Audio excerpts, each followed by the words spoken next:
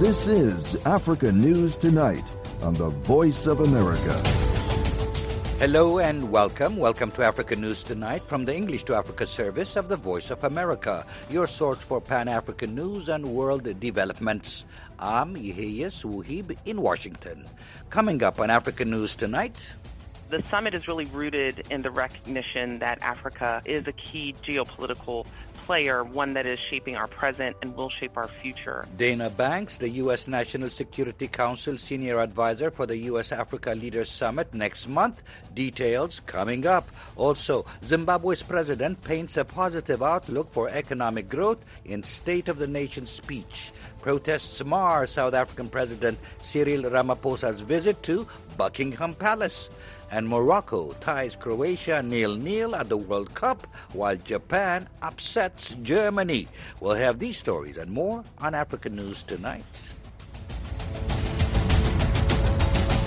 Senior U.S. officials say President Joe Biden's meeting next month with African leaders will amplify African voices in tackling this era's defining challenges, such as deepening food insecurity and climate crisis. U.S. policymakers say the meeting confirms Africa as a key geopolitical player and will promote growing partnership with Washington. From the Kenyan capital, Nairobi, Ruben Chama reports. Dana Banks is National Security Council Senior Advisor for the U.S.-Africa Leaders Summit, a three-day meeting in the U.S. that kicks off in mid-December. President Biden has invited 49 African heads of state and the head of the AU to Washington for a three-day summit to really highlight how the U.S. and African nations are strengthening our partnerships to advance our shared priorities. The summit reflects the U.S. strategy towards sub-Saharan Africa, which really emphasizes the critical importance of the region in meeting this era's defining challenges. Speaking to reporters late Tuesday from Washington, D.C., Banks gave more details about the upcoming summit's agenda to strengthen U.S.-Africa relations. The summit is really rooted in the recognition that Africa is a key geopolitical player, one that is shaping our present and will shape our future. As Secretary Blinken underscored when he traveled to the region earlier this year, Africa will shape not just the future of African people, but of the world. U.S. President Joe Biden will host leaders from across Africa in Washington, D.C., December 13th through the 15th for the summit. The meeting follows U.S. Secretary of State Antony Blinken's trip to Africa in August. Robert Scott is Deputy Assistant Secretary of State for the U.S. Department of State's Bureau of African Affairs. African contributions and partnerships and leadership are essential today. You're looking at a continent, fastest growing population, largest free trade area, largest voting bloc in the United Nations. So issues that affect the globe are in large part going to be solved through the involvement of African governments and populations. Senior Advisor Banks said the outcomes of the summit in December are expected to deepen the long-term U.S.-Africa partnership while advancing shared priorities. We realize that there is a great excitement around the summit, given that this is only the second summit that is being held, Africa Leaders Summit, and so we really want to make sure that we are meeting the mark on that. With most African nations recovering from the COVID-19 pandemic, U.S. officials say African countries need to be better prepared for health emergencies. Analysts say strengthening health systems and creating economic opportunities for women and youth, as well as addressing the climate crisis, will feature prominently in the forthcoming discussions. Ruben Chama, VOA News, Nairobi. Protests have marred the visit of South African President Cyril Ramaphosa to Buckingham Palace, where he's talking with Britain's King Charles. The choice of Ramaphosa as the first foreign leader to be hosted by the new monarch has been criticized in South Africa and the United Kingdom. The ANC is currently mired in scandal, and its support to regimes from China to Russia to Zimbabwe being just two focal points. Darren Taylor has more. It is the biggest welcome the nation can provide. The ceremonial spectacle of a state visit. Ramaphosa, protected from the cold by a long black cashmere coat, was shown on British television inspecting a guard of honour with King Charles. After that, the South African leader was taken to the palace in a gilded golden carriage where he gave a speech to royalty and politicians. The ties between our two countries and nations are old and enduring. We therefore see this visit as an opportunity to celebrate our modern relationship as equal partners, working together for the prosperity and security of our people. But as Ramaphosa and Charles exchanged smiles and pleasantries over a chess set gifted to Queen Elizabeth by her friend Nelson Mandela in 1994, Sky TV highlighted a few realities to millions of British viewers. These visits are a chance to reset relationships and a chance for the president to escape domestic pressures. He's facing rising unemployment, daily power cuts and allegations of corruption. Outside the palace, protesters made sure the president did not forget what was unfolding back home. Some placards read, "World's highest unemployment, 40%, and the ANC, gangster government, in reference to the alleged looting by the ruling party of billions of dollars of public money, and 30,000 murders a year, rape capital of the world. He's here because he wants to kingwash his administration. He wants to leverage the goodwill of a new king to make his own administration, his own problems, his own corruption seep away. Live on South African state TV, demonstrator Gordon Mackay claimed Ramaphosa had continued the maladministration and graft typical of every ANC government since Mandela left office in 1999. While he's here having tea with the king, most South Africans have level 5 load shedding. They can't even switch on a kettle for their own cup of tea. So I'd love to see in a year's time what is the result of Mr. Ramaphosa's visit. And sadly, I think it's going to be very little. So I don't buy this, that Mr. Ramaphosa is here to fix South Africa. If you want to fix South Africa, you need to be at home in South Africa fixing South Africa. Load shedding refers to the long power outages South Africans have been enduring almost every day for more than 3 months. Energy experts blame corruption and mismanagement at State Power Corporation, Eskom. Another demonstrator, Phumzile Nsele, says she voted ANC for decades before being forced to move to the UK because she couldn't find a job. She says she misses home, but not when her relatives tell her they're living in poverty with no basic services, while the ANC continues to steal. While frustration reigned outside Buckingham Palace, inside it was all pomp and diplomacy as King Charles spoke. Perhaps, above all, we must find and implement practical solutions to the twin existential threats of climate change and biodiversity loss. Even on that front, Ramaphosa's facing internal revolt, as some of his ministers rebel against plans to turn South Africa toward green energy. They have coal contracts worth millions of dollars to protect. For VOA News, I'm Darren Taylor in Johannesburg. About 150 survivors of brutality, torture, dehumanization and oppression under apartheid have camped outside South Africa's Constitutional Court demanding $87,000 each as compensation. The group expressed frustration at the government in all negotiations on the issue. They argue that the Truth and Reconciliation Commission, led by the late Archbishop Desmond Tutu, unfairly left them out of the group that was compensated. Tuso Kumalo reports from Johannesburg. For more than 4 weeks now, these apartheid system victims have braved cold and sometimes rainy nights outside the Constitutional Court in Johannesburg. They want fair compensation for gross suffering, abuse, inhuman treatment, torture and loss of loved ones they endured under the apartheid government. They all look frail, old and desperate for help. During the sitting of the Truth and Reconciliation Commission, that adjudicated apartheid crimes soon after South Africa ended the oppression system of white supremacy in 1994, the government outlined a chain of compensation packages. Victims were promised financial, educational, medical, and social assistance. But these victims, some of them with permanent injuries from torture and bullet wounds, spoke in unison, confirming they have received none of it.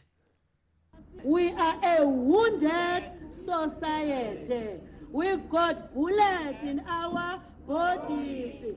We've been raped by these apartheid soldiers. Amongst the group is 50-year-old Victoria Tukana. She suffered a gunshot wound to the head by apartheid security agents in 1982. The pain and trauma caused her to lose her unborn baby.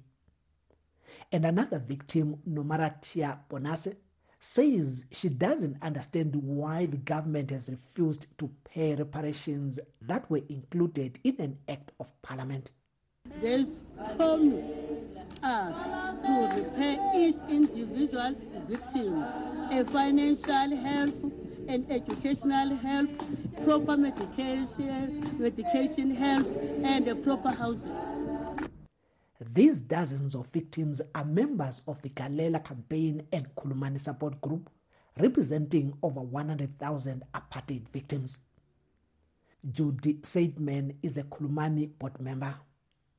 She says they have it on good authority that over $104 million was set aside for the compensation, but only a handful of people were paid as little as $1,700 each. 20 years later, they have paid out the 30,000 rands to under 17,000 people. They have completely failed to put into place any access to medical assistance. They have failed to put in place access to housing. The victims now want President Cyril Ramaphosa and Justice Minister Ronald Lamola to come and give them answers. Efforts to get government comment were not successful. However, the government is on record saying 17,416 people were paid just over 1,700 each, and there is no legal provision for more. It says the door is open for applications that were not submitted by the deadline. Thuso Khumalo for VOA News, Johannesburg. You're listening to Africa News Tonight on the Voice of America. Zimbabwean President Emmerson Mnangagwa painted a positive outlook for economic growth in his State of the Nation speech to Parliament. From Harare, reporter Kuzaza Nawashi has more. The economy is expanding, President Emmerson Mnangagwa said today, and output is growing. The period since my last address to this Parliament has been unprecedented socio-economic growth as well as the accelerated implementation of the National Development Strategy 1. Tight monetary and fiscal policy measures to stabilize the economy and curtail speculative borrowing and other rent-seeking behavior are bearing fruit.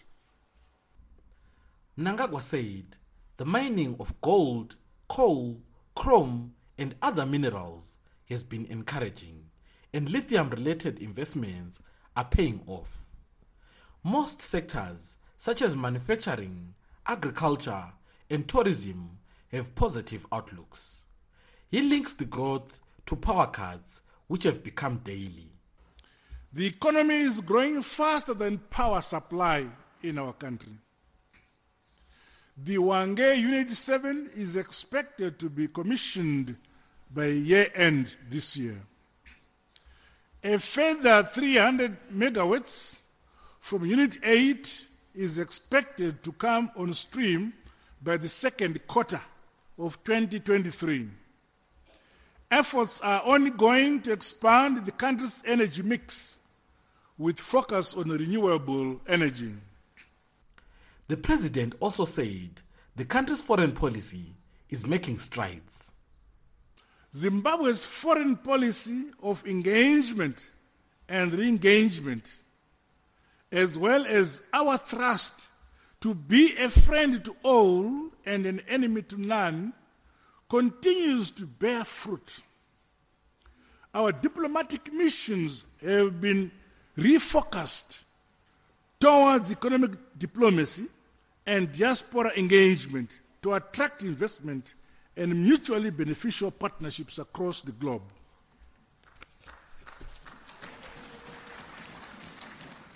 The need for the unconditional removal of sanctions, which have constrained socioeconomic growth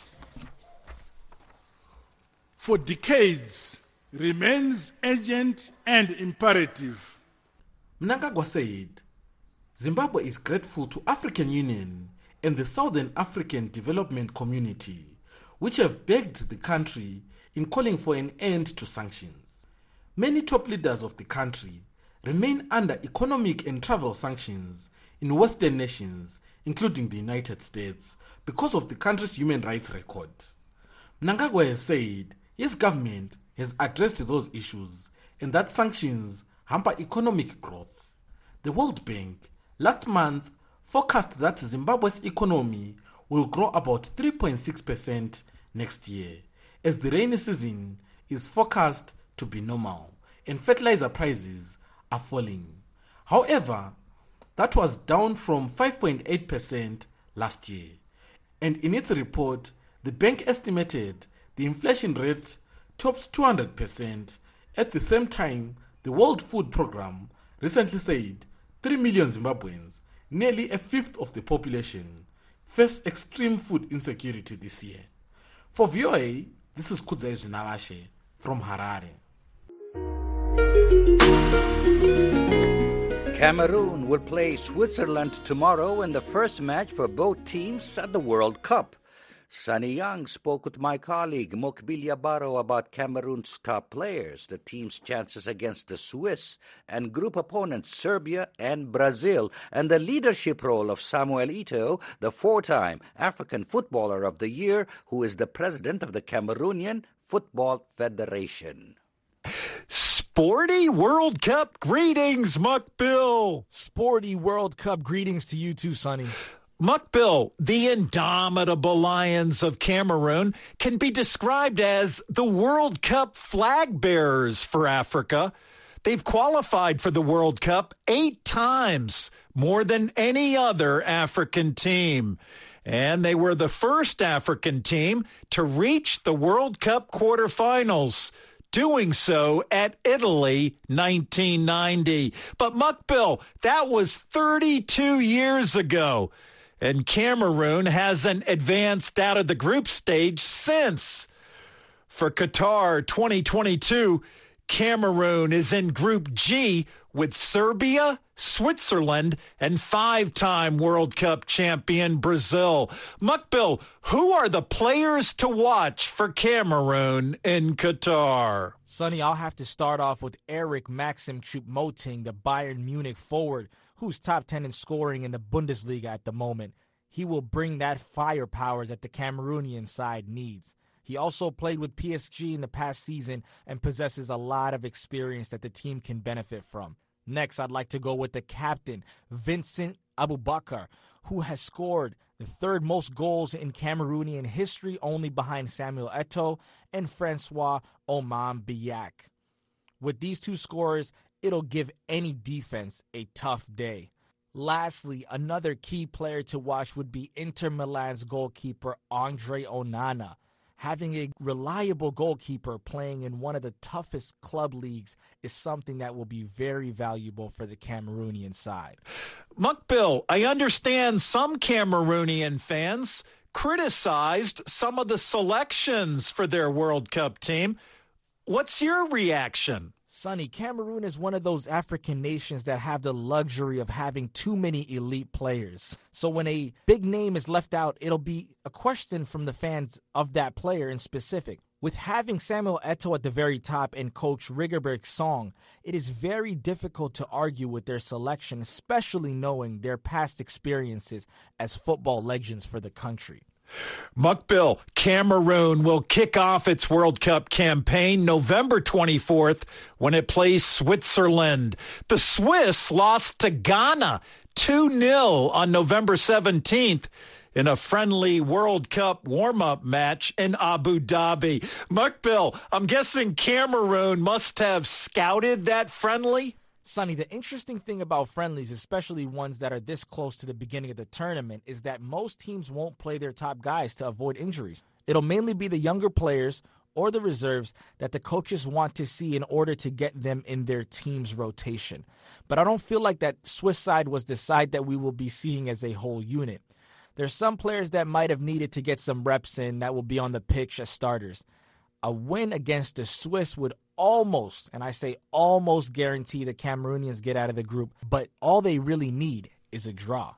Mukbil, the indomitable Lions will play Serbia on November 28th and wrap up group play against world number 1 Brazil on December 2nd. How do you see those matches? Sonny, I feel like the indomitable Lions have a great shot in this group. If they come out strong against Serbia in their second match, it'll give them some much-needed momentum to play Brazil in their toughest matchup to finish off the group stages. As we've seen, Eric Maxim Choupo-Moting is in form right now and could score against almost any team if the right ball is played anywhere near his strike zone. So it'll be fun to watch, Sonny. Mukbil, 4-time African Footballer of the Year Samuel Eto'o has been in charge of the Cameroonian Football Federation for almost a full year. Eto'o participated in 4 World Cups as a player. How do you view his leadership role in Qatar? Sonny, there is nothing but respect for Samuel Eto'o. Arguably the biggest star to have ever put on a Cameroonian jersey, and I feel like his expertise and leadership will be seen in this tournament. I also like Cameroon's group chances because although there is a clear favorite for the group, with that being Brazil, the second slot is for the taking. It all just depends on who wants it the most. All these teams have got to bring it every single game. And that's all from me, Sonny. Back to you. Thanks, Mukbil. That's my VOA colleague, Mukbil Yabaro, speaking with us here in Washington. And that wraps up this edition of African News Tonight. I'm Yehiyas Wuhib in Washington. For all the latest development on the continent 24/7, visit our website at voaafrica.com. On behalf of our producer, Mukbil Yabaro, and our engineer, Shogun Chung, thanks for choosing the Voice of America.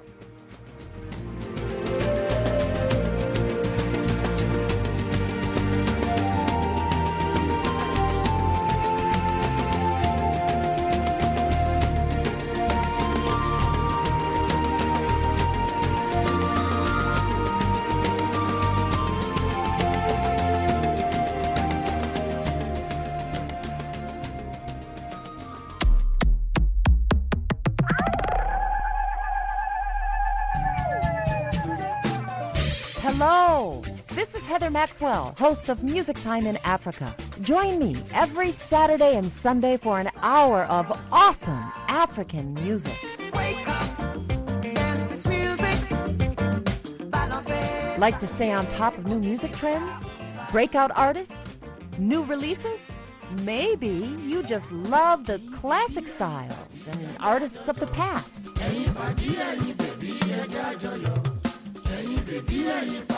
Or simply the sound and feel of a good beat. Whatever your pleasure, you can get it every week right here on Music Time in Africa. So join me on your local FM station Saturdays and Sundays at 1500 and 2000 UTC. VOA brings you the best in African music on the African beat. African Beat showcases the latest and the greatest of contemporary African music, from Bobo music to hip life, bongo flavor to soukous, Afrobeat to ndombolo and makossa to kwaito. The African Beat on VOA has it all. And it's happening right here, Mondays through Fridays at 09:00